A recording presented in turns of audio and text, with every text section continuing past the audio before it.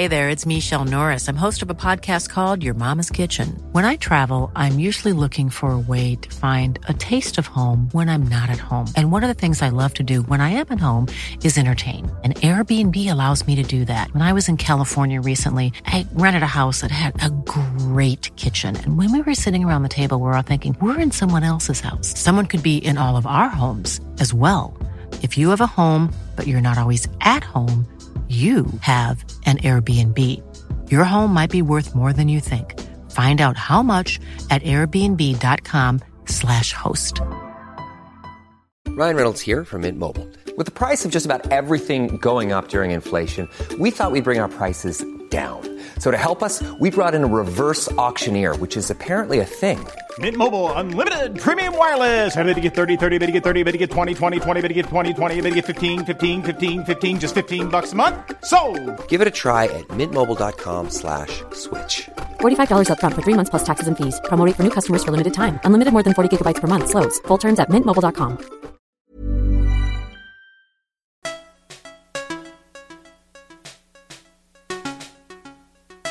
Hello, you are listening to the Third Coast Pocket Conference, where your next great story begins. On this show, we share sessions from past Third Coast conferences featuring the world's top radio makers and podcasters. I'm your host, Dennis Funk. Performance art and audio journalism probably don't seem like they have much overlap. But multimedia maker Suk-Yin Lee and audio artist Veronica Simmons don't see things that way. In this session from the 2017 Third Coast Conference, the pair talked about the unconventional inspirations they used to create their podcast, Sleepover, for Canada's CBC. From a 7-hour cinema provocation to a fly-on-the-wall documentary disappearing act, find out how time plus space plus face-to-face durational encounters with strangers equals exceptional audio stories. Because this session uses a lot of videos, we've added a few links to the podcast description so that you can pause and check those out. And don't worry, I'll pop in and let you know when to pause to watch them. Okay, here is Beyond the Green, Radical Encounters in Interviewing. And if you're wondering what a green is, we're not talking about the golf, it's just what Canadians call the queue of questions that you use in an interview. I love you, Canadians. Okay, here's the session. I'm Suk-Yin. And I've done lots of interviews over my career making stuff, thousands and thousands of interviews, and I still feel like I'm just scratching the surface of what can transpire between people in the context of an interview. And I find myself increasingly interested in finding new ways to shake things up so that we can come up with new permutations or new ways of interrelating. And I'm Veronica, and someone once said to me that good radio is just a good conversation that you happen to have recorded, and I find that sometimes it's really hard to have a good conversation under some of the circumstances that we end up doing interviews, so like when you're just like quickly on the phone trying to suck someone's story out, also when you're just working on a deadline and you don't really take the time to talk to someone in the deep way you need to. And then there's also the reality that like there's this power dynamic at play where you're the person holding the microphone and there's this other person that you're trying to suck the life out of. And so I feel like none of those really lead to good conversations sometimes. Yeah. So I wanted to share some ideas. What is your story? Yeah, exactly. This is the Dracula of storytelling. I feel like that's what we do. We suck the life. To distribute it to other, I don't know. I don't know if I want to go with this blood metaphor. Entertain you, just kidding. In general, we're just going to start talking about ways we can, shake up our lives with new strategies so that we can make our interviews more interesting for ourselves and for those who are involved in them. So, Sleepover came about because, from frustrations of the limitations of communicating over social media online, where it's really quick and it's often with people just like ourselves or friend circles. And I found that it was disturbing to see friend circles and allies also really arguing in a fairly weird way, like interesting ideas would come to pass, but then invariably somebody would get upset and, grandstand, name call, unfriend, delete. And Sleepover was kind of a response to a desire to have a more deep conversation and nuanced conversation, and also shake things up so that I didn't feel like I was just talking to people who were similar to myself. So pretty much how it came to be is that, so the premise of Sleepover is what we do is we invite three complete strangers, three people who would never hang out with each other otherwise, and we invite them into a shared space where we sleep over for 24 hours together. And each of those three people is coming to the room with some kind of a difficulty or a challenge or a problem in their life that they're seeking advice on. So everyone who's in that room is there to share and then also to help each other. And so we want to just give you a little example of the sort of like the diversity of the cast of characters that we look for, and sort of how, just sort of a little taste of the show. We also produce videos for the show, so here's a non-radio video.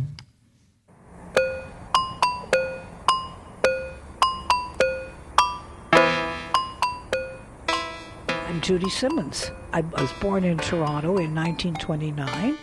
I think I sang before I could talk. I love to sing Edith Piaf. Il est rentré dans mon cœur, ne pas de bonheur, je vois la vie en rose. My children are upset about me driving, and I love to drive the farm. Well, I think I'm a good driver, but of course my kids, they all think I'm a terrible driver, and I don't know why. I've taken a tumble a couple of times. Your family wants you to put the car away. But I'm not prepared to do that. Thank you very much. End of subject.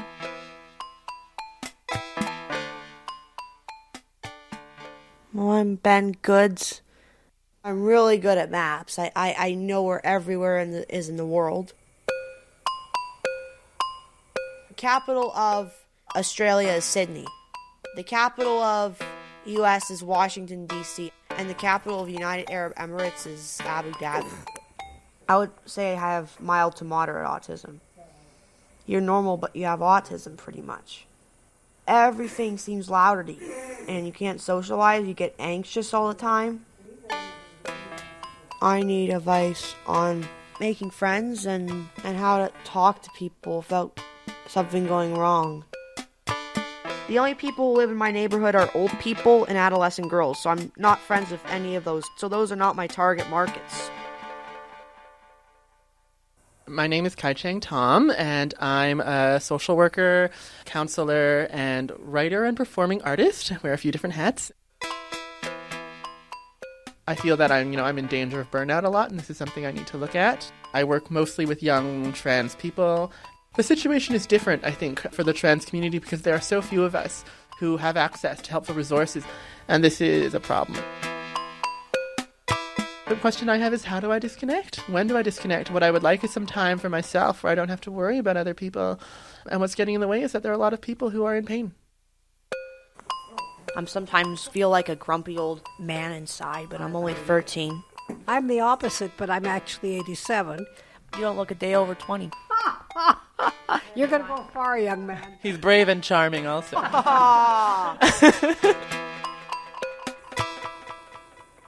So very different people, strangers from incredibly different experiences and walks of life, together for a general aim to problem solve, but also beyond the aim itself, it becomes an exquisite canvas to share experiences and get to talking and hearing glimpses of each other's lives.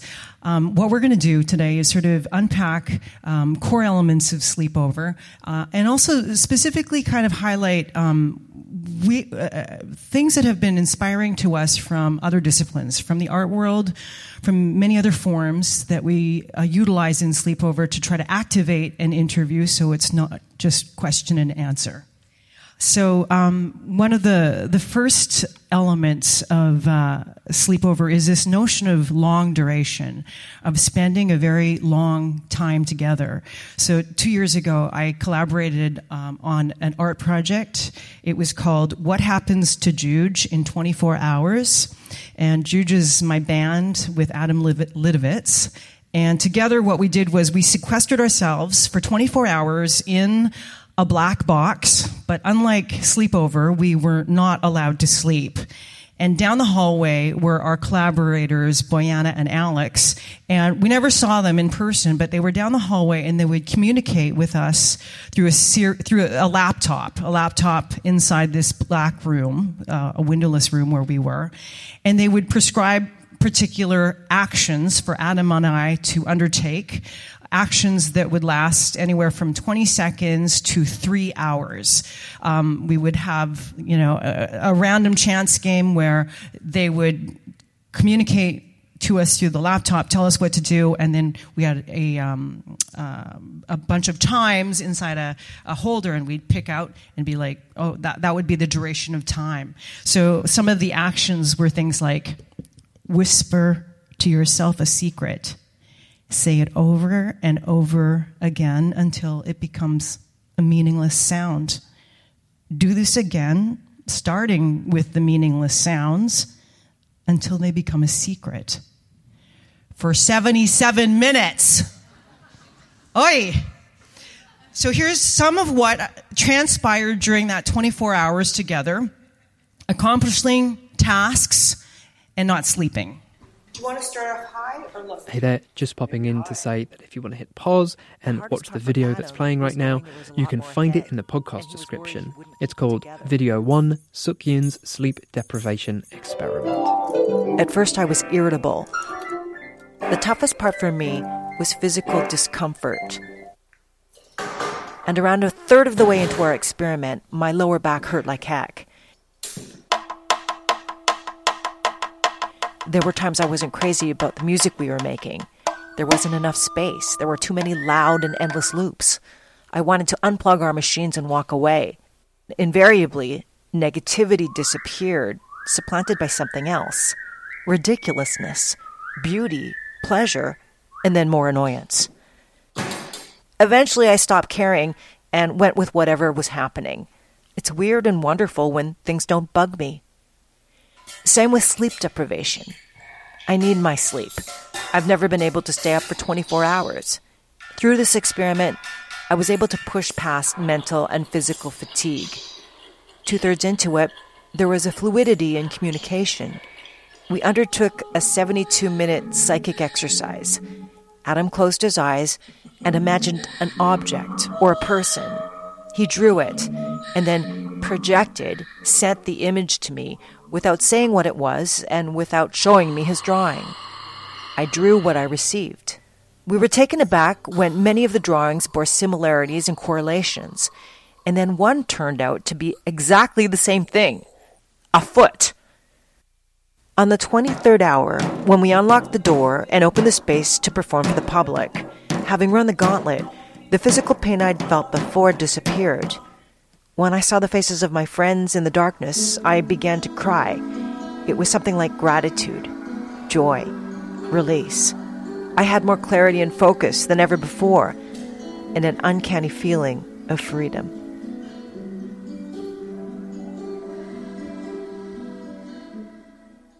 So, Sukyin, what did you discover in this 24-hour time? That's such an intense time to be just alone, the two of you.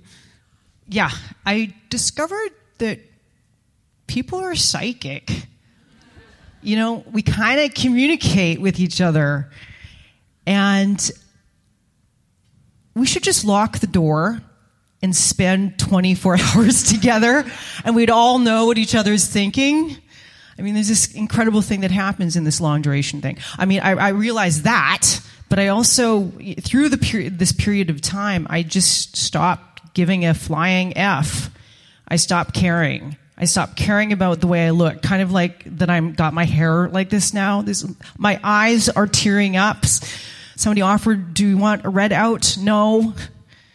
There's something about feeling the sort of liberation of just not caring that allows you to be in the moment, to be present, which is something that we wanted to apply to sleepover, this notion of long duration, because really interviews, the ideal situation is to have guests speak freely and not censor themselves. It's kind of like falling in love. You meet somebody, and at first you feel really nervous, and you say stupid stuff and like a lot of nerves. But after spending so much time together, you can't help but like the real you comes out. And pretty soon you're doing stuff, you would never think that you could ever feel comfortable doing, like, comparing turds. Which we do not do on Sleepover, I just want to say. There's no turd. Not yet. Lookage. But that's a good idea for podcasts. That must be out there, right? Turds, let's compare turds. A great diving off point for scintillating convo. There was a website called ratemypoo.com. Did you guys ever... Anyways, total offshoot. Don't go there. I hope it doesn't exist. Anyways, on to this. So in our experiment, there was no audience. We invited the audience in at the 23rd hour. And then in our discombobulated state, we perform music for them. I wasn't sure if I would just be an oily spot on the floor. I was surprised to find that after pushing through exhaustion, I felt very clear and very present, which was it's an interesting manifestation of what happens in long duration. You see this in many forms, in marathons, in sun dances, a kind of clarity that rises.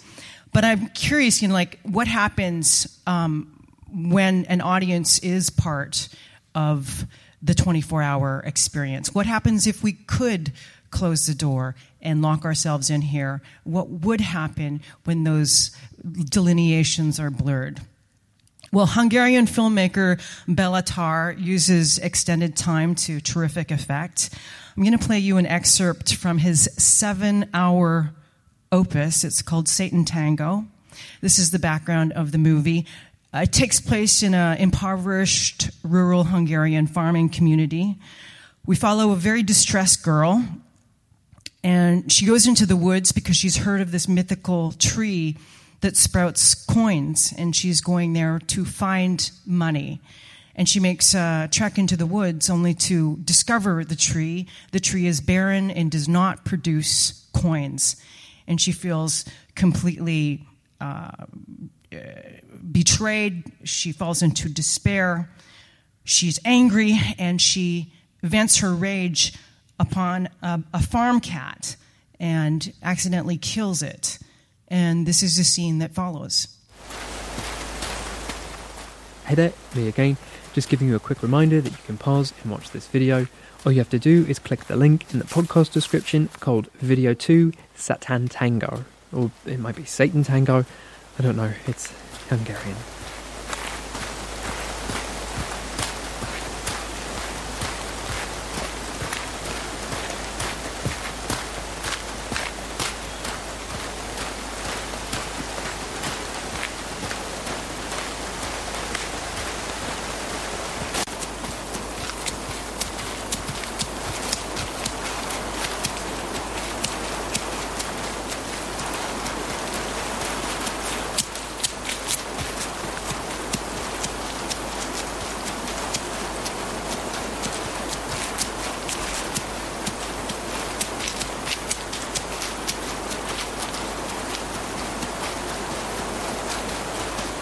I'm going to cut it off there, but you can get Why the did sense. You cut it off there? I thought we were going to play the whole 7 hours.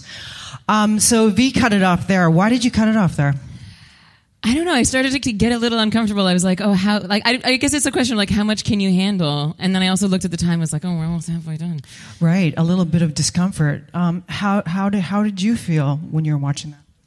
I did feel like I needed to teach myself to be more patient than I usually would be, I would say. I guess I felt kind of the cadence of walking. I love to hike. And you felt like you were living, sort of walking through the forest with her? Yeah. And what about you? Oh, I was in it. Like, I was a little uncomfortable when it started, but the longer it went, the more, and it focused on her face, I was in it. So when it stopped, actually, it was kind of jarring. It's very interesting. So it's a 7-hour movie, and that particular scene goes on and on and on and on and on. And yeah, most people, I think, would be like, oh, let's turn it off. So we're confronted by our impatience. What does this mean? What am I supposed to be getting out of this? What happened? So as an audience member, you're kind of pulled into the world of the movie. You're no longer watching it like a person outside of it. This is a story. I'm being entertained. You're kind of pulled into the experience, and you're kind of confronted by your own feelings of boredom, of what have you, of difficult, which is really cool. I think that's, it becomes less about a film or a piece of content that you're producing for an audience, but it becomes a world into itself of which you're drawn into. And I feel like this idea of time and a long duration is something that's really valuable for Sleepover. It's like a vital element of our show. And I just like to return to this idea that we sort of met these three characters at the beginning.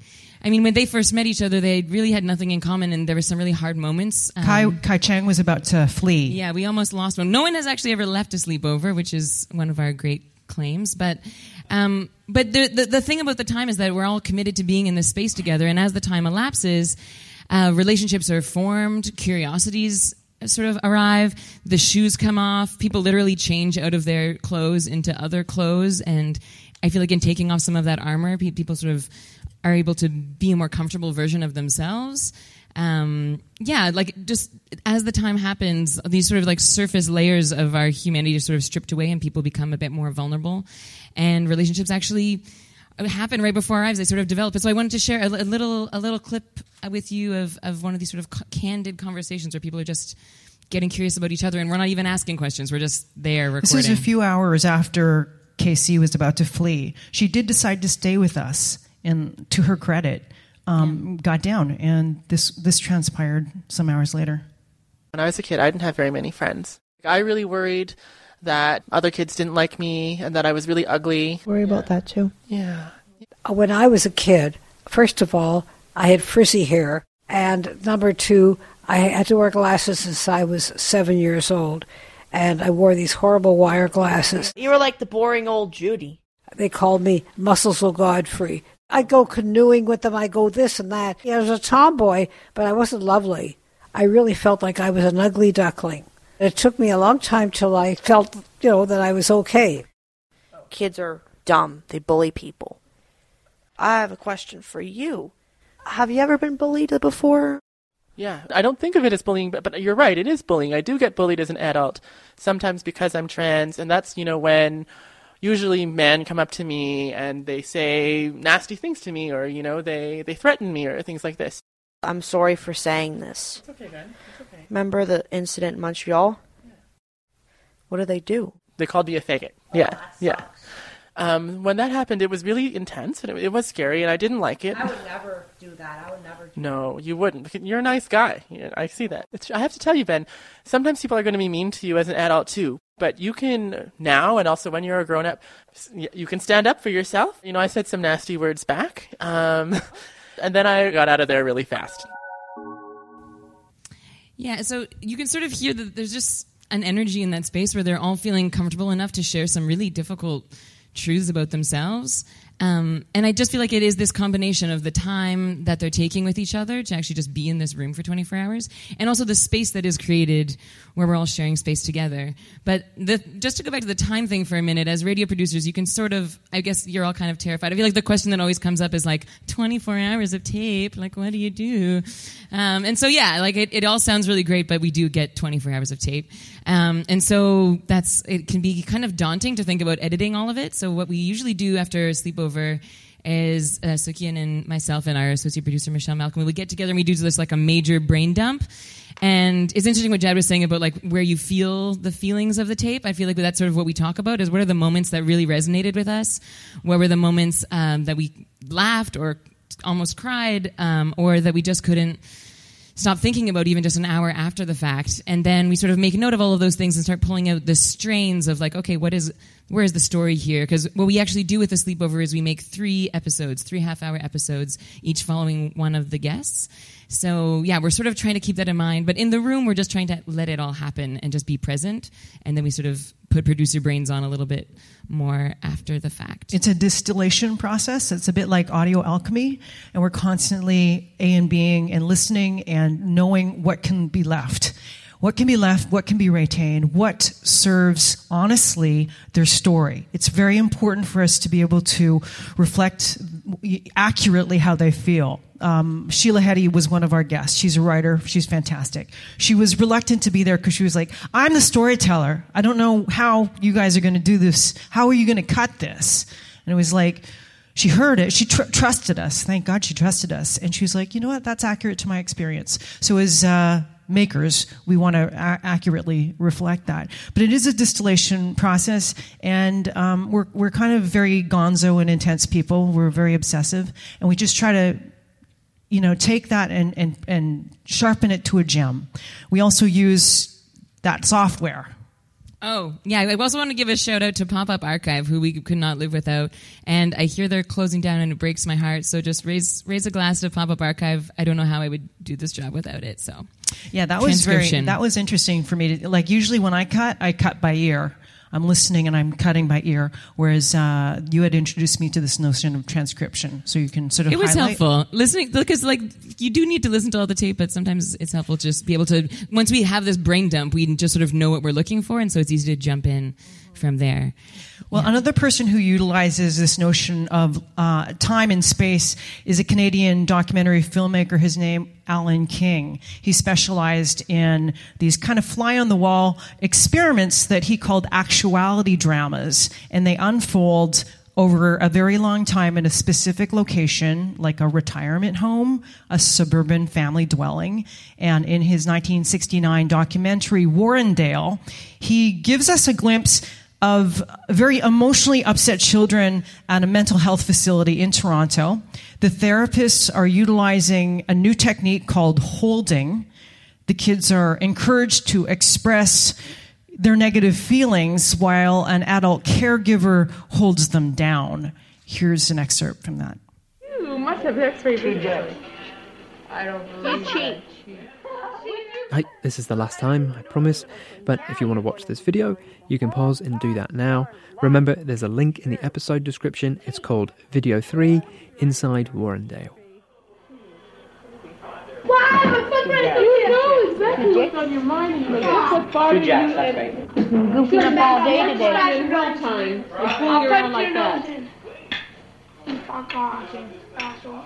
He's been goofing up all day today. You fuck off. What's that got to do with it? You fuck off. What's that got to do with it? What's that got to do with it? Let go, man. I'll punch you. What's that got to do with anything? Just let go, man. What's that got to do with anything? You fuck off. Sure will. Sorry. You fuck off. Hey?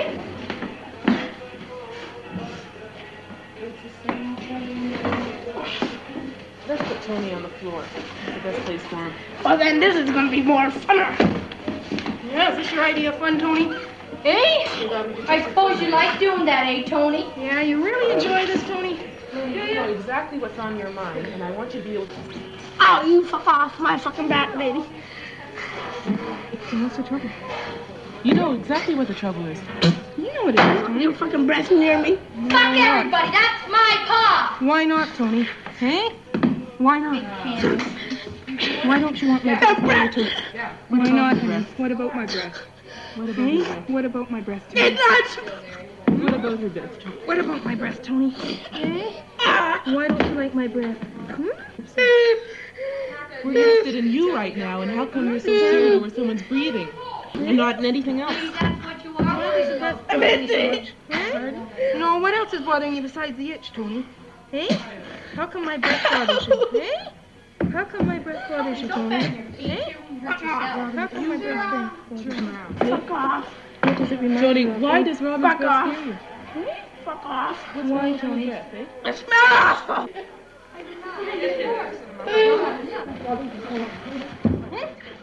Yeah, the late 60s, a font of social experimentation.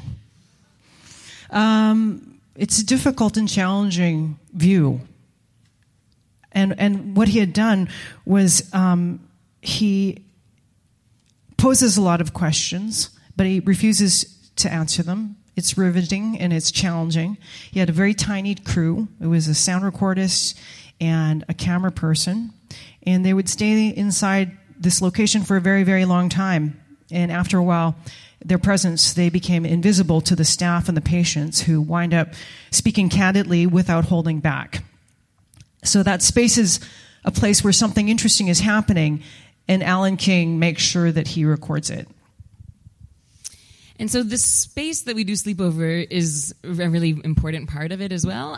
In the first season, we were staying in a hotel room for each of the sleepovers, and the hotel was very generic, like all of these rooms. But because it was so generic, it actually ended up being almost like a blank slate. So because the cast of characters are really the people that bring the whole event to life, and so they were able to just sort of shine through and create the space, whatever it became, because of who they were in that blank space. But going into the second season, we were thinking, okay, like maybe the location can almost act as a character itself. So we went to a yurt in Salt Spring Island, we went to a skyscraper, and these locations became part of the story as well. And so I think that what's important is that, like, when we're in these spaces, we're actually, committing to being there together for the long haul. And a big part of this is, like, we're actually all in this room together. Sukyin is there as well. And I feel like, it's a marathon. Like, I feel like it actually is like an interviewing marathon, where I feel like I almost call it like the Olympics of interviewing, because she, as you know, like, I feel like you know that feeling of when you're holding a mic for someone and you have to be just as present as those people, and it's actually quite exhausting. And so if you can only imagine doing it for 24 hours, it's a bit of a feat. It can be physically and mentally arduous. I use a very old sort of battle axe 1950s indestructible microphone, and I just sort of do this the whole time. So for that 24-hour period, it's like a lot of this. I'm not really sure how I'm able to do it. Sometimes I think it's just like, my body has all these chemicals that are like, I let it go. But I keep doing this, and so my arm is really strong here. Got a really strong arm. Also, sleeping together. That's really intimate stuff, So, and usually, when there's a lack of enough beds, it's me on the floor. I bring my sleeping bag every time, so that can be a little bit, And also one time there was like a lot of snoring happening. It was so loud. I was like, I'm not even going to be able to sleep. So what did I do? I got my phone and recorded it. I was like, record the bottom bunk. And then I ended up in the episode kind of contextualizing what was happening in the room, so it actually became part of the episode. And then there was one time where it's very raw. People are extraordinary. People are really freaking fucking amazing. And when they're just given a moment to share some of their life, it's profound. And I know this and feel this deeply. I've spoken with so many people, and I'm just always humbled by the richness of people's lives. So there was one night after some intense conversation, I was just like lying on the floor. I was the last one to sleep, and I just started crying. It was not tears of sorrow. It was just tears of recognition of the incredible complexity and struggle in everyone's lives, and the joy and human moments. And I was very humbled in that moment that they were courageous enough to share these small glimpses of their lives with us. And I feel like this brings us back to another one of these ideas, which is reciprocity. And this idea that we're not just there to like suck the emotion out of people. We're all in there feeling these feelings with them as well. And these are some really heavy topics that we talk about on this show, and it can be really difficult for people, and people are going to a really vulnerable place. And so I think that one of our values is the fact that like we're willing to get vulnerable as well, and particularly Sukyin. Like we're going beyond just like an ask and answer format here. Like she actually shares her own difficulties in her life, and that actually ends up opening it up for people to share their own as well. It's really a back and forth as opposed to this sort of like vampiric emotion suckage. Kind of an unbalanced thing. So reciprocity becomes super key to this. I know from experience that some of the hardest people to interview are stand-up comedians, because they don't, they basically want to be in control. Cops. Ever tried to interview a cop? Impossible. They spin politicians, spin, don't really want to talk to you. as well as guess who else? Broadcasters and journalists. So many of the people in this room. So many times I'm like, I'll be at the CBC and I'll say, I spend a lot of time just like wandering around asking questions to strangers and people, and also I was like, hey, somebody that I recognize from the building, dude, what can I talk to you? No. Are you kidding me? Because broadcasters and journalists feel way more comfortable asking questions than having to answer them. They don't want to be on the hot seat. Who wants that? There's so many derogatory terms that are applied to people from the inside the industry. Nobody wants to go out on the street. Well, no, some people do. Very few. The majority. A lot of people don't want to go on the street. It's hard because you're like there. People walk by you. They reject you. You're like, excuse me, sir. No, you have to deal with a lot of rejection. It's vulnerable. It's really, really hard. But although I can understand the tendency to not want to be the one answering, I do think that it's really important to be on that other side. Because if we're asking people to dig deep and share that which is important to them or meaningful or makes them vulnerable, we should too. So it's not just a take. So I wanted to share an example of a time that happened in Sleepover. One of our guests was a guy named Walter Callahan, who was a Canadian soldier who's struggling with PTSD. Walter's haunted now by the loss of people who have died or committed suicide as the result of combat. And when he came to the Sleepover, he was really struggling with this real thick emotional armor that he has built up, this really sort of cagey defensive reaction that he has in the world. And so when we met him, he was really struggling with ways to make new connections. I'm just going to say one detail here as well. He felt guilty because he was trained. It was his job to train the soldiers, and he suffered an injury and wasn't able to go overseas. And many of his peers died in combat or subsequently killed themselves. So this is a big part of the armor and his PTSD. Yeah, so he was coming to us sort of seeking ways to reconnect. In the last few weeks, a number of people that I know have killed themselves. The trauma that's occurring is never ending, and it makes it difficult to connect again because it's happened so many times, and there's no real way that I've found of getting over it. You identify it as a fear of loss, and yet hanging on to this guilt kind of paves the way to loss. Yeah. I feel also an affinity for your struggle with guilt. I ran away from home when I was 15. It was a very difficult situation at home, and my younger sister followed me. I was lucky to fall on my feet. My sister was not. She was running with street gangs where life was challenging and probably dangerous. I was the big sister. I was supposed to take care of her, and I could barely take care of myself. I joined a band, and we decided to go on tour. At that point, Dee Dee, my sis, she decided to go across Canada too. So she got into a car with her pals. Her friend fell asleep at the wheel just outside of Moose Jaw, Saskatchewan, hit a railroad crossing. This accident took her life. I feel responsible for her death. I know it's completely irrational. I know that I was just a kid. But I can't help and feel that if I could only have been there, been maybe a bit more mature, that maybe she'd be around. At residence, there is a familiarity there. Keep her sharing that with me too, because that helps them knowing that there is something that is not totally unique. No, it's not unique. So through that conversation, Walter recognizes that he's not alone in this experience, and we also establish a rapport, which makes it easier for him to open up with these strangers that he just met, which is another element of our show, this idea of strangers. I was sort of talking about earlier how I wanted to get out of the friend circle and bring strangers together. So Sleepover, we bring together 3 completely different guests who would never find themselves in the same room.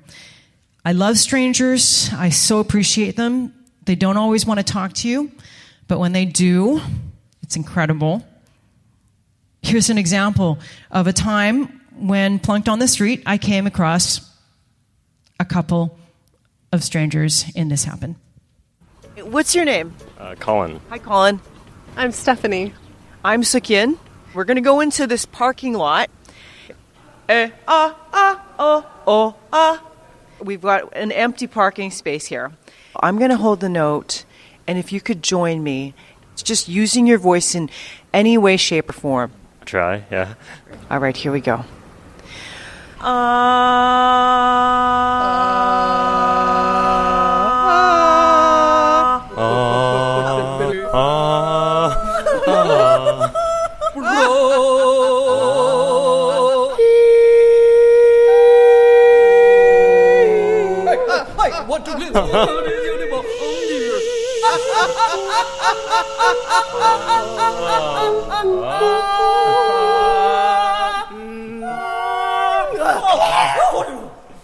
That was gorgeous. My voice doesn't even go that high. And it did. It was fun with people I didn't know, and it was fun because I didn't know what they were going to do either. It was very unique because I wouldn't really usually do social stuff like this. I would probably just walk past. Yeah, you started to go. How come?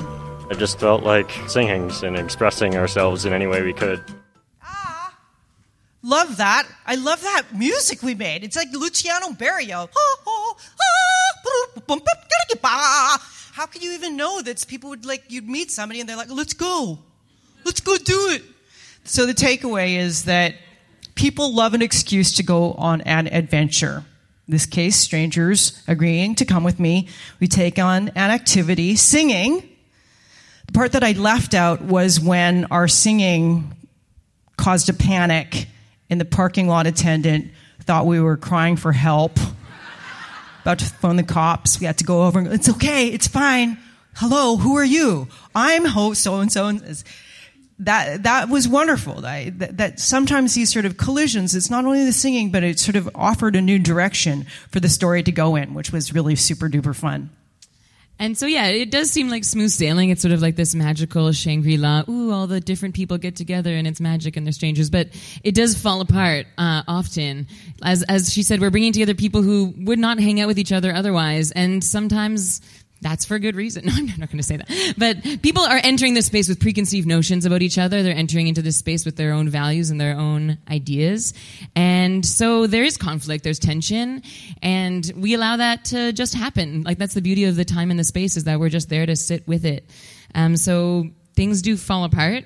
And I wanted to share one of these sort of more difficult moments with you. This is actually from our very first sleepover ever.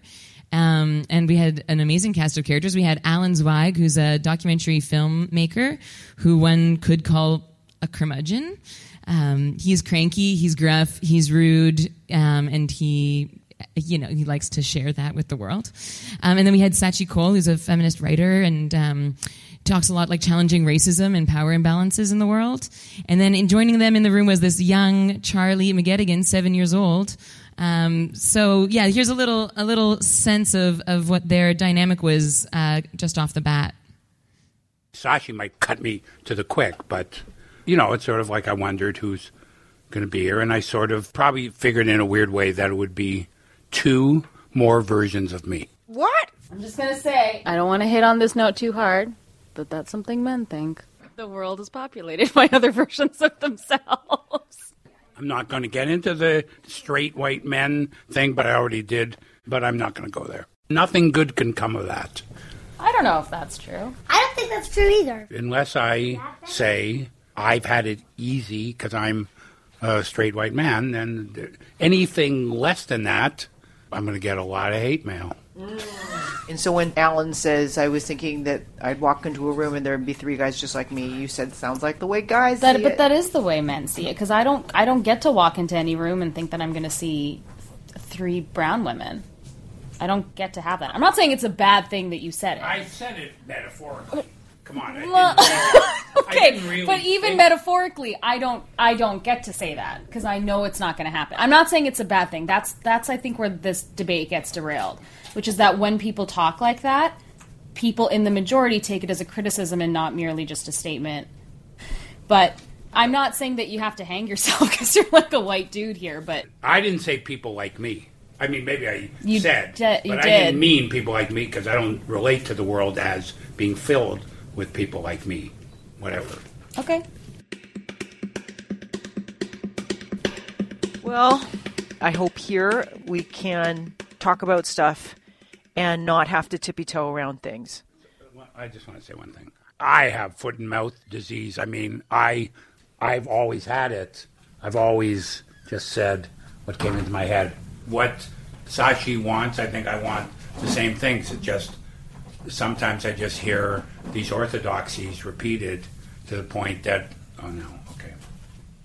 I didn't say anything. No, I know, okay, sorry. Don't get What are you dismissive. reading? I didn't say anything. Are you thinking I'm she's just saying? I think I moved my eyebrows and he very disagreed sensitive. with that. Sort of read her expression. All of a sudden, we're sitting in the dark. Charlie's closed the curtains and blocked out the light. Where did Charlie go? I find her in a fort she's made in the closet. I ask her what's up.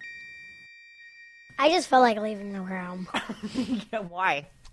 I don't know. There's too much going on for me. I'm getting too bored. Great. Now we have a bored and confused kid, two grown-ups at odds with one another, and a lot of assumptions flying around this hotel room. But that's okay. It's part of the reason why I gathered these strangers for a sleepover. Maybe once they get to know each other better, some of the tension will ease up. Or not.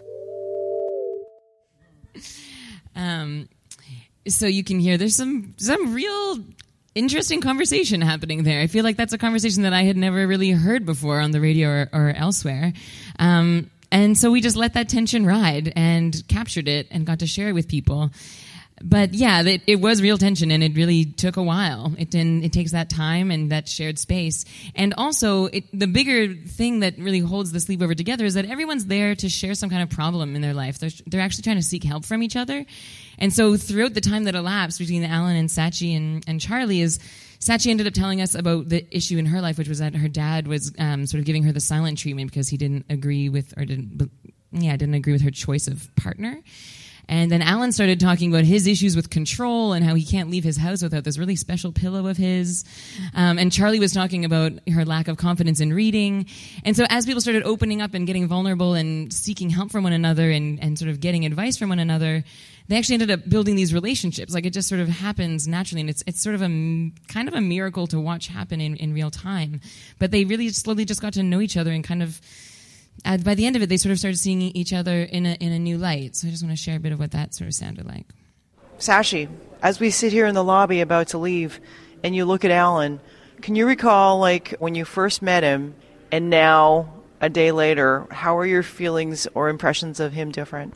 Oh, I'm shocked at how much we have in common. But I think you're really hard on yourself. Yeah, no. What's your takeaway from this sleepover together? I didn't know how upset I was. I don't think I was completely in tune with how frustrated I've been for the last few weeks, which, quite frankly, I would have been happy not knowing. So that's some information I have to carry now. What do I take away? I don't want to sound namby-pamby, but Sashi and I, it totally makes sense that we're similar because our differences are surface. Like, yes, I'm 3 times her age and a man and from a different background, but the issues for human beings are all pretty much the same. So essentially what happened was, Alan and Sachi, with their caustic senses of humor and blunt truth talking, they come to realize that they're way more similar than they are different. And that they're kind of like the same person trapped in a different body, a POC feminist and a grumpy old white guy. So it's this kind of dance between dark and light that happens at sleepover. Some heavy stuff, but then also some lightness. And I know that many of you cannot afford the kind of time we have to make stuff, and you're needing to, engage quickly in a much quicker situation. And that's where we utilize things like activities, the notion of singing. We've done a lot of singing together. Other stuff that we've done was we've gone swimming. We've done wrestling, boxing, blindfold trust exercises. We've eaten bugs. Crickets. They were actually pretty good. They were chocolate covered, I think. Were they? Yeah. They had a lot of salt on them, so they're like chips. Yeah, they were salty. There's something. We had yeah. like paper airplanes off towers. Yeah, and I feel like the power with the activity is like, I feel like we get so bogged up in talk time. It's actually really helpful to do an action. And yeah, I used to do this show called Braidio where I would braid hair on the radio. And it's kind of weird.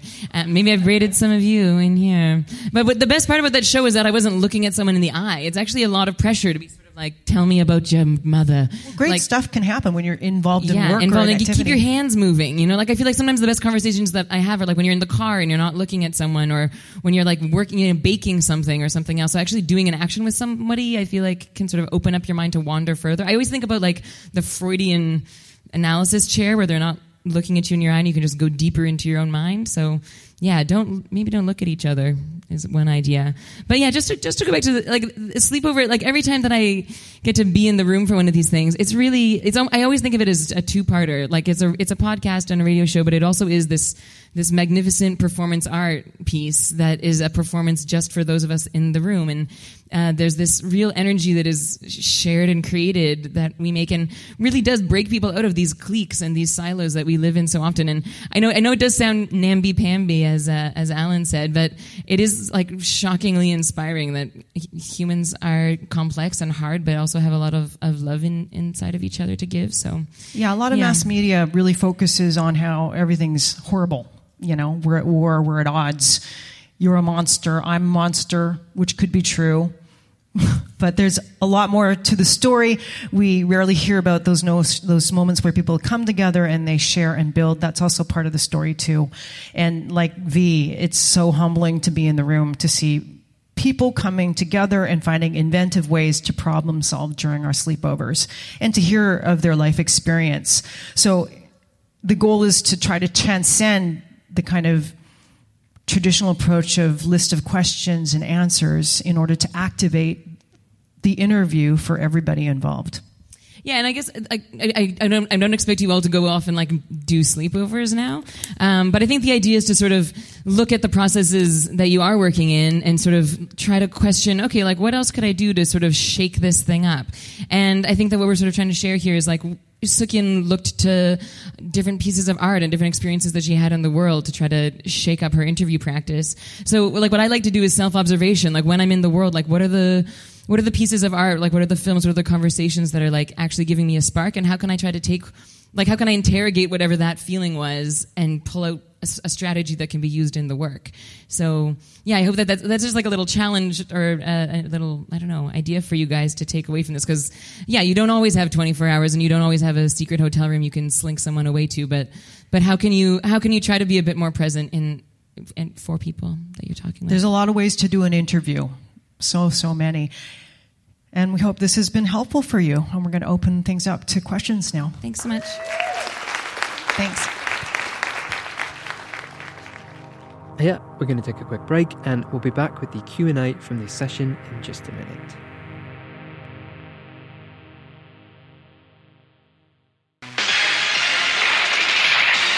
You're listening to Chicago's Progressive Radio Adventures. This American Life. Am I right back? The show about all the unseen. Are you tired of endlessly searching for good radio stories? Or maybe feeling overwhelmed by the amount of podcasts filling up your feed? This is Radio Lab. I'm Jad Abumrad. Well, worry no more, because Third Coast has you covered. I'm Gwen Maxey, host of Third Coast podcast, Resound. Resound is a themed, hour-long mix of the best in radio and podcasting from the past and present. We've been carefully curating nothing but the best stories from around the world since 2004, and we have a treasure trove of amazing audio. Each episode is bound to have something to fit every listener's individual taste. Personal stories, essays, sound art, mystery stories that twist and turn, and other audio experiments. So stop searching. Subscribe to Resound today and treat yourself to the finest stories ever told in sound. Your ears will thank us.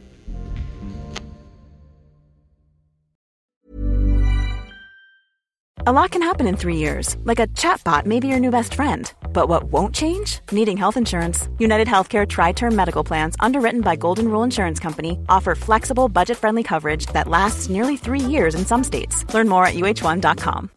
Millions of people have lost weight with personalized plans from Noom. Like Evan, who can't stand salads and still lost 50 pounds. Salads generally for most people are the easy button, right? For me, that wasn't an option. I never really was a salad guy. That's just not who I am. But Noom worked for me. Get your personalized plan today at Noom.com. Real Noom user compensated to provide their story. In 4 weeks, the typical Noom user can expect to lose 1 to 2 pounds per week. Individual results may vary. Welcome back. Now, here's the Q&A from this presentation of Beyond the Green, Radical Encounters in Interviewing. Thank you, ladies, so much. I just wanted to reiterate. So you guys create kind of this space and you create the rules for it as well, right? So when you are creating Sleepover, you have complete control over, okay, we're going to have people come in and they're going to have a problem, right? Well, there's an agreement. There are a few rules, but there's a premise right. that we're going to meet in this space for 24 hours. And you guys bring a problem. Yeah. Think of something that's difficult that you need some insight in. So, and you guys also have control over who gets brought in, right? Yeah, we select the people. Okay, so I guess I have a kind of a two-part question. My first question is, what made you, what were the other brainstorm ideas on the table for what you wanted the whole commonality to be in the room? So, for instance, everybody's coming with a problem, right? Yeah. Were there other brainstorm ideas that you were everybody should come with everybody should... what are the there are some things sometimes objects really activate memories and so forth. So each person brings an object that's sort of related to their difficulty that they can show and pass around. And it really is we find our guests in many different ways. Through just walking through the city, I found somebody in a food court. Ended up having a great conversation with his brother, who suggested him. I touched base with his brother, and he was extraordinary. So it's and then also it's almost like a dinner party in some ways. You kind of invite people they've not seen one another, but you as the sort of producer can go, oh, that's interesting, but what about that? Mm-hmm. So trying to find ways that people sort of can dovetail off. Where there's common experiences. But yeah, to your question of were there other ideas of non-problems or if people could just sort of show up? I think that the idea originally was that in the beginning stages. Yeah, I think in the beginning stages, one of the core values was this idea of triangulation and bringing different people together to talk about something. And I think that there were some ideas at first, maybe they should talk about some kind of topic in the media or some kind of big thing. But I think it was really important to us that it was based in the personal as well. So. Yeah, I think somebody flew in the idea of why don't we let's have a food show to talk about that. But then it was the best people to talk about food are experts in food. And also it's just sort of, we are our experts in our lives. That's what we're expert in. Uh-huh. It's not to impose an exterior thing, but we know our lives. And so everyone's an expert in that room. They can talk. Right, yeah, and by food show, I think we were talking about maybe it's a dinner party, maybe we invite 3 people to come and have dinner. I think we also let's take them to the island, or at one point we were maybe we go into some kind of geodesic dome where it's just white space and they have to spend 24 hours. Anyways, there was lots of different ideas. Yeah. And then my second question is when it comes to casting, right? What makes you, when you talk to a person or you find someone on the street, go, no, you're not the right one, and yes, you are potential. Oh my gosh, yeah. So it's a really grueling chase process. It's quite difficult. And there's, one thing that we're always looking for is a real diversity of people and perspectives, and whether that's a diversity of class or race or gender, or even location, especially age. And then a big one this season, we really wanted to get someone that doesn't listen to the CBC, people that aren't paying attention to this stuff at all. But a big thing, it really is hard to find a problem that is succinct enough that people can talk about it in a quick way. I mean, like, we can't deal with problems that are like someone's whole life needs to be changed. It has to be something that people can actually offer useful advice on in the moment, but also not too small that it's trite. So it's really difficult, and it involves like quite a lot of conversations. The hardest one was when we were chasing a millionaire. We really needed a millionaire, and I ended up actually providing like 3 or 4 hours of free therapy to this one millionaire, and then he backed it at the last minute. So that was a hard one. Yeah, he was really interesting. We wanted to have, because you never hear millionaires or rich people. It's like they don't have problems. It's like, oh, cry me a river. You're rich.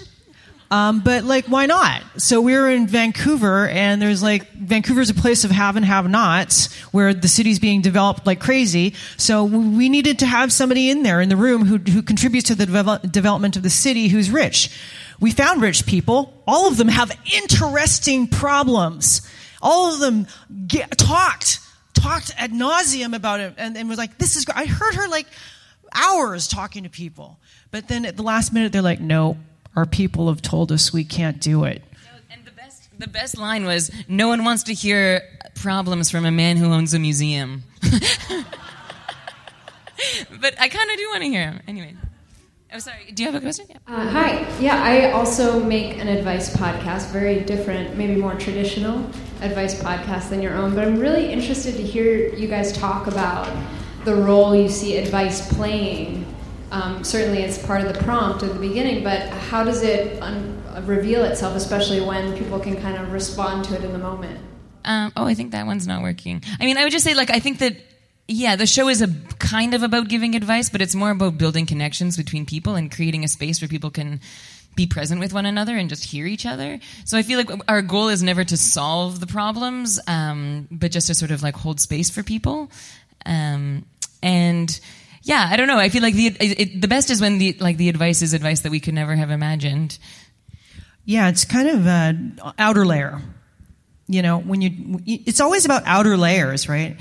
It seems deceptively like it's a problem-solving advice show, but then boom, that actually becomes a springboard for sharing of experience, becomes kind of getting a glimpse into the lives of people, and then comes to what happens when we rub up against each other and try to navigate another person along with us. So it's like, in design, it seems deceptively simple on the surface level, but we're constantly trying to unfold the petals, the layers of trying to plumb the depth of that as much as we can. It's infinitely deep.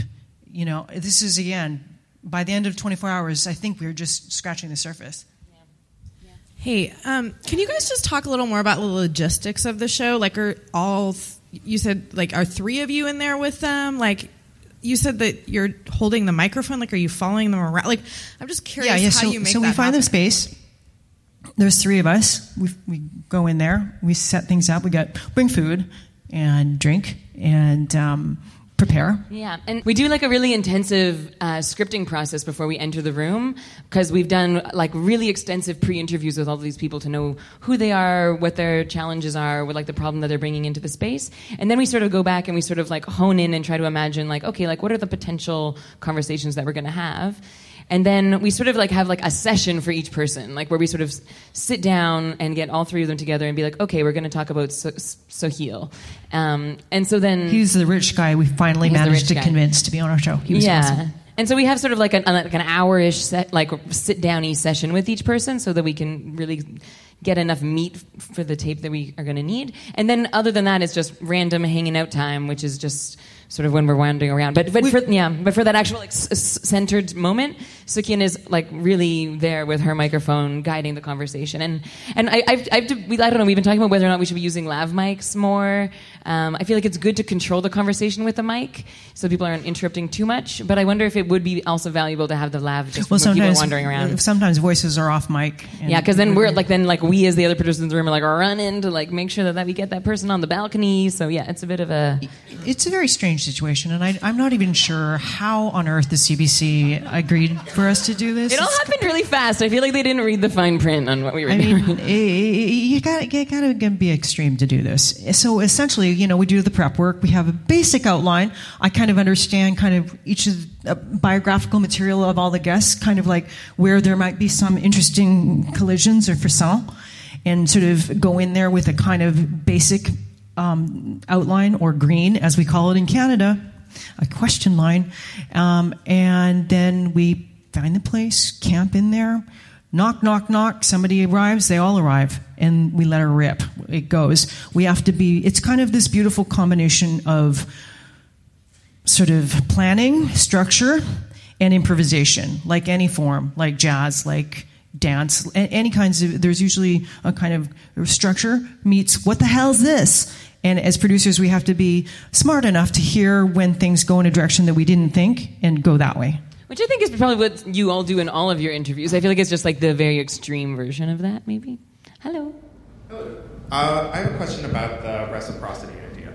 I produce a lot of stuff that's either really personal stories, or we'll put two people in conversation that they've like meant to have for a really long time, and I will share all of myself to get going. But even if I'm on mic, I know I'm not going to use any of that. And is that ethical? That's shitty, right? Like I guess, the intention. How do you think the intention is to show people that they can be open and honest? Why do you cut yourself out?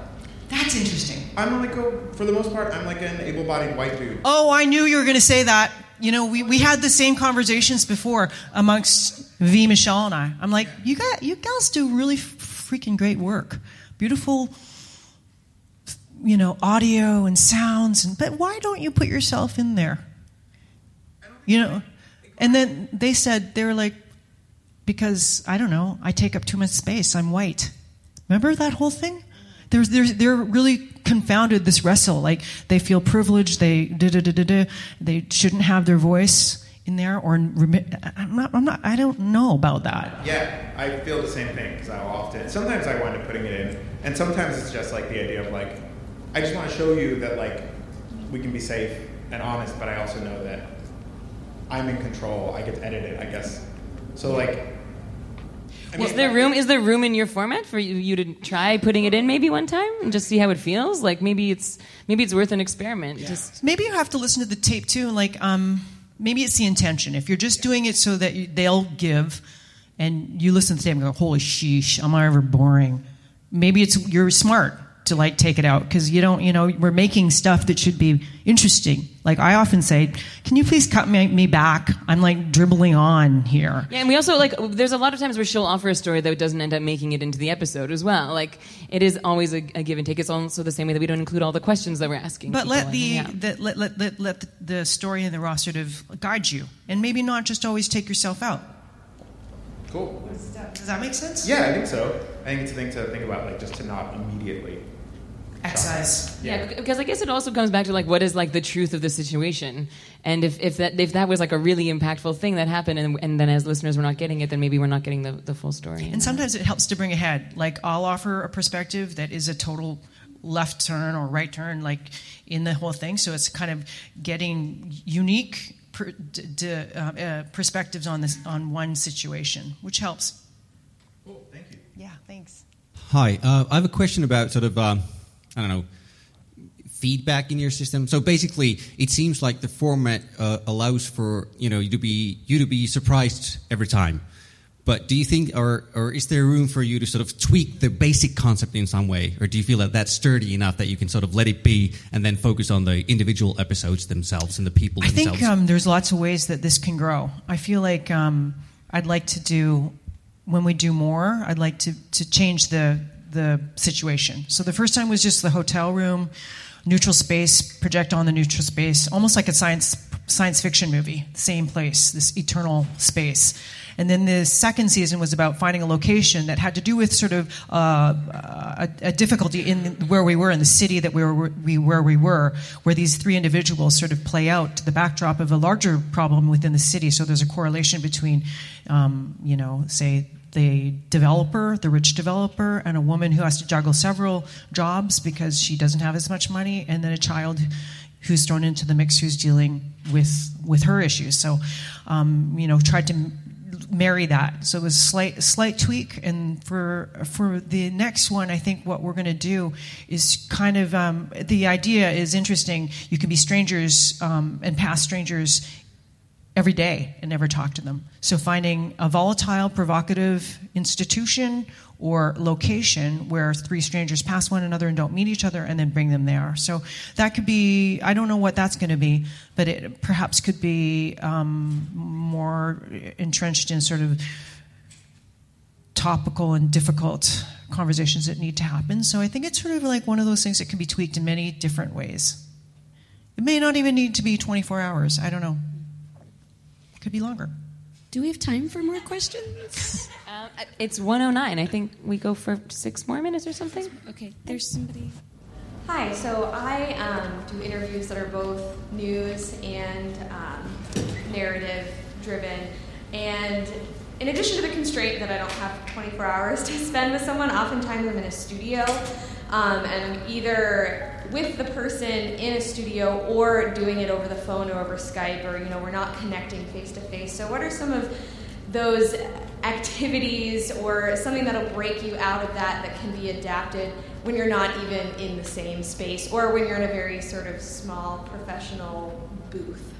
So with Sohail, the rich guy that eventually was on our show, the way that we found him was through a small magazine in Vancouver, where they basically were mocking him mercilessly because he had this meetup group called Millionaires Under 30 or something, or Millionaires Under 40. He really wanted a millionaire friend, and he couldn't make a friend. And they were like, it was really fuck sad. this guy, this stupid blah, blah, blah. Anyway, it was just like really tore into him. And I was like, this is interesting. And I was like, And then I Googled his name and found he had a development company and stuff. And I phoned this company because I wondered what his perspective. And when I called him, he was like, whoa, what? You want what? Why would I do that? You're with the media. I totally got burnt. So it was a kind of conversation that was like just being curious about him. I'm curious about what happened. So it's like, I think hearing, listening, and being really connected or curious and open and not judging. Yeah. Not judging his experience. And so he ended up just kind of, okay, do you want me to tell you the real secret? He's like, why should I do this? I'm like, to make the world better? And he said, okay. And then even you can try that. And even just simpler than that, like I just feel like sometimes I feel like when I start an interview with someone, I'm like, hey, so how's your day? And they're like, oh, my day, whatever. I feel like if I could expand that part of the conversation just a little bit longer and actually give a shit about how their day was for like more than the 30 seconds where I'm just trying to get my levels. Like just to actually find out like, how is your day? Like what happened last night? Like, and when you're asking about the breakfast, like, was it any good? Like, I don't know, like to actually like give a shit about more than just what you're there to ask them about. Or I think you makes a talk difference. about what you ate for breakfast. Yeah. Or if you even had breakfast, or maybe you start complaining about how you never get to eat breakfast anymore. It's really sad. So I had a quick question about the production, schedule, and also so how do you know when, as a producer, you kind of at least you definitely finish, you spend so much time on something, but you get a sense of when an episode feels good. Even if nobody likes it, there are favorites that that you're emotionally attached to. And what happens when it all crashes and burns? Is that when you know it's going to be good? Oh, sometimes. Okay. Yeah. I'm just curious about all of the above. Well, I feel so, I'm thinking about not even with Sleepover, but when things crash and burn, I've had interviews crash and burn, and it's incredibly compelling on the other side to see things like, that was really awkward. With Sleepover, when troubles arise, it's always prickly, it's a little difficult, but we've already made that agreement to begin with that we're going to try to muscle through and work through stuff.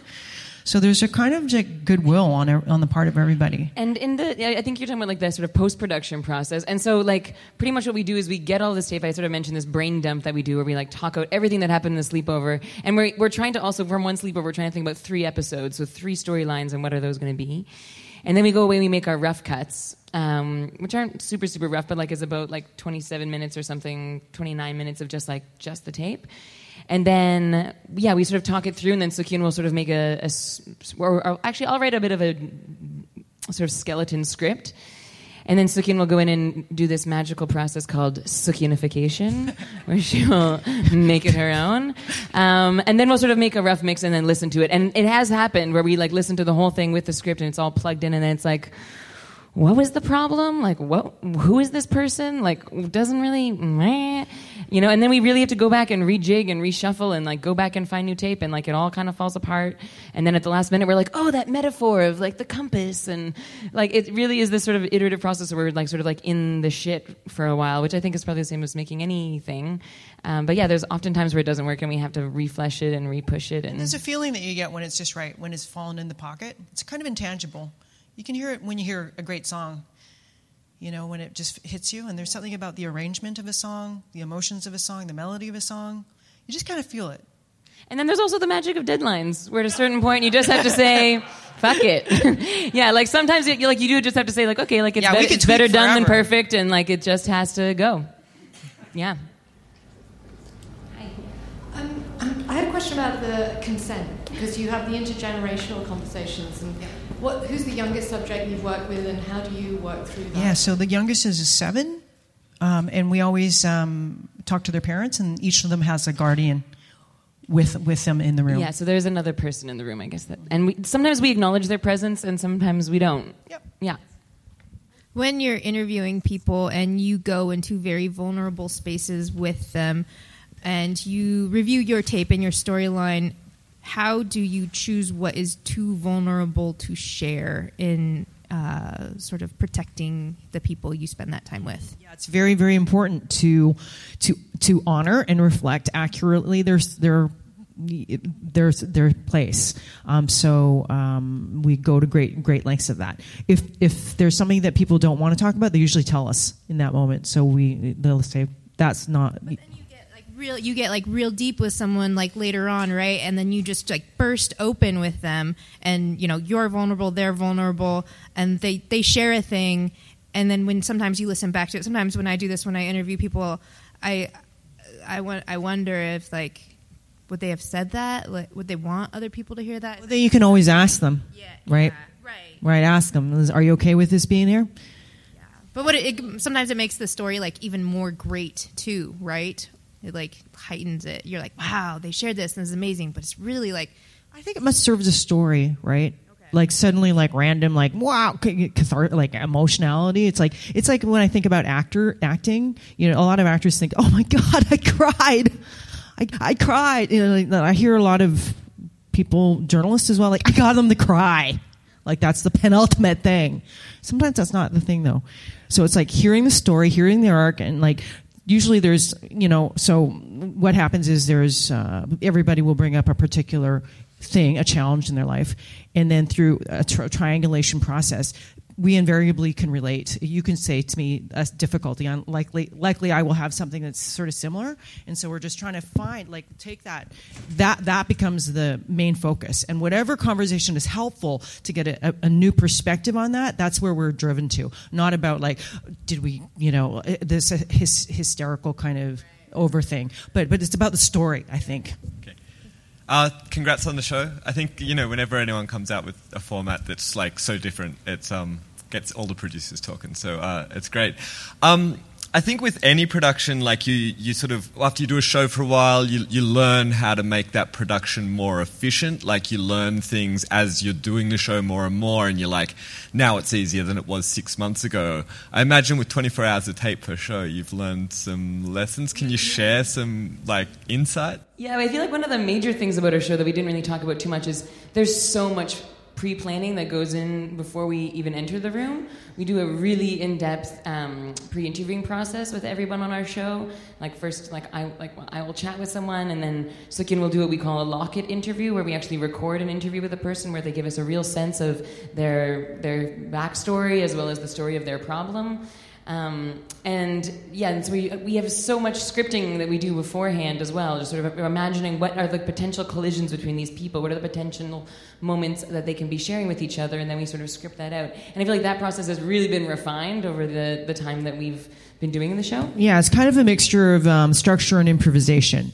So we go in there, and I do get biographical information, not overly so, get a sense of where there might be frisson, only intuitively try to go, oh, that could be interesting. I wonder what, but without knowing the outcome. I go in there with that kind of outline, and then invariably things take different routes, and we have to listen for that to go off the course there. There is quite a bit of planning that goes in. So, but then once we're in the room, it's kind of like what happens. It happens. It's hard to create a methodology. We do have a structure and a kind of methodology of which we do, but I feel like we haven't been doing it that long to be like it's not some sort of well-oiled machine of which we could like pump out very easily. It's really a labor of love. I make the videos. V takes photographs. I make the music. So it's like handmade radio, and it's really come from a place of care and kind of art making. This question's for Sukyin.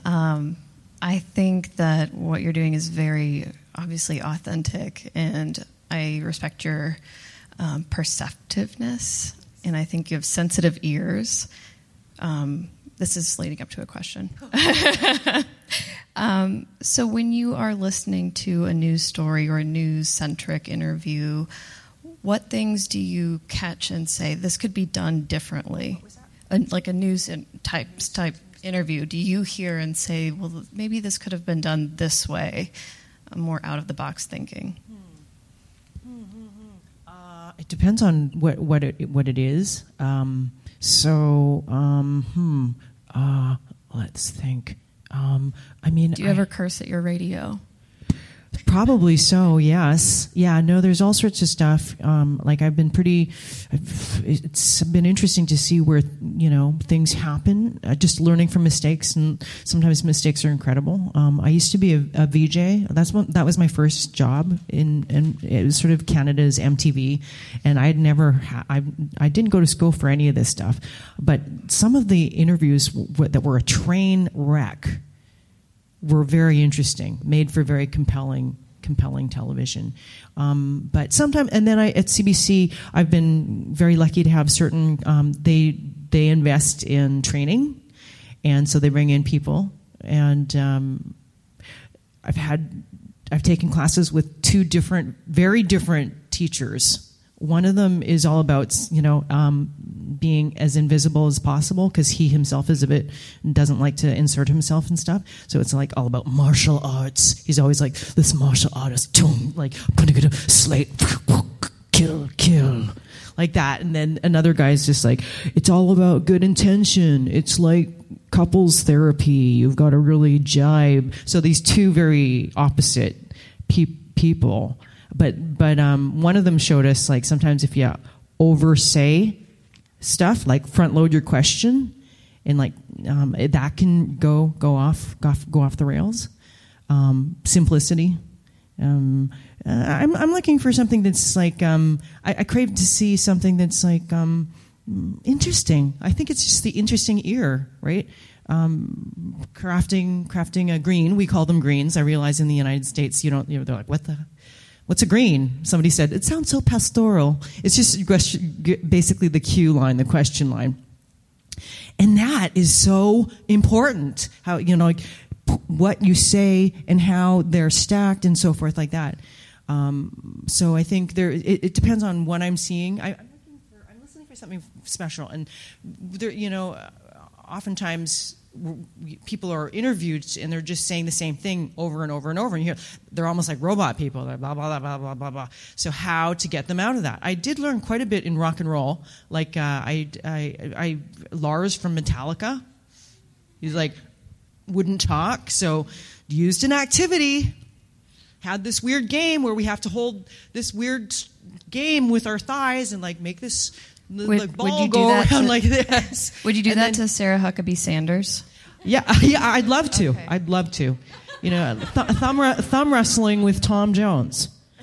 Then he's like, talking about all this stuff, right? So how to bring something interesting. Or else, like I do marvel at, I really like Marc Maron a lot too. I find that's a very straightforward interview, and he's just picking up his ear. He's picking up stuff, and like instead of like, sometimes I hear people like go over a very interesting point. Oh, sorry, I just spat. Go over an interesting point and just like, look at their green. Next question. And they like something really, really cool just happened back there. So it's just like, it's like anything, right? It's like making music, making films. It's idiosyncratic understanding and hearing and developing your unique way of hearing the world and applying that, I think. Or feeling like that you have some freedom to develop your aesthetic, your ear, what makes you go, pooh, that's cool. Did that answer your question? Not really, but I liked it. Oh, shit. Damn. Okay, thank you, everybody. Thanks so much. Thanks for listening to the Third Coast Pocket Conference. We'll be back next week with another session from the 2017 Third Coast Conference, but in the meantime, you can always check out our archive of conference audio at thirdcoastfestival.org or download our podcast Resound for the greatest audio stories from around the world. And, as always, happy listening.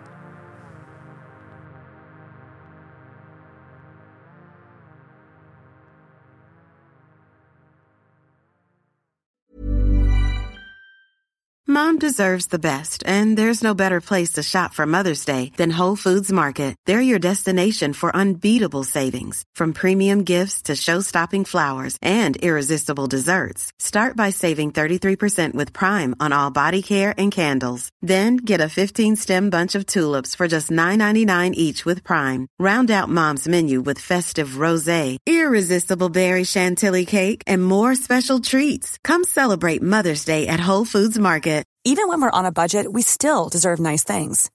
Quince is a place to scoop up stunning high-end goods for 50 to 80% less than similar brands. They have buttery soft cashmere sweaters starting at $50, luxurious Italian leather bags, and so much more. Plus, Quince only works with factories that use safe, ethical, and responsible manufacturing. Get the high-end goods you'll love without the high price tag with Quince. Go to quince.com/style for free shipping and 365-day returns.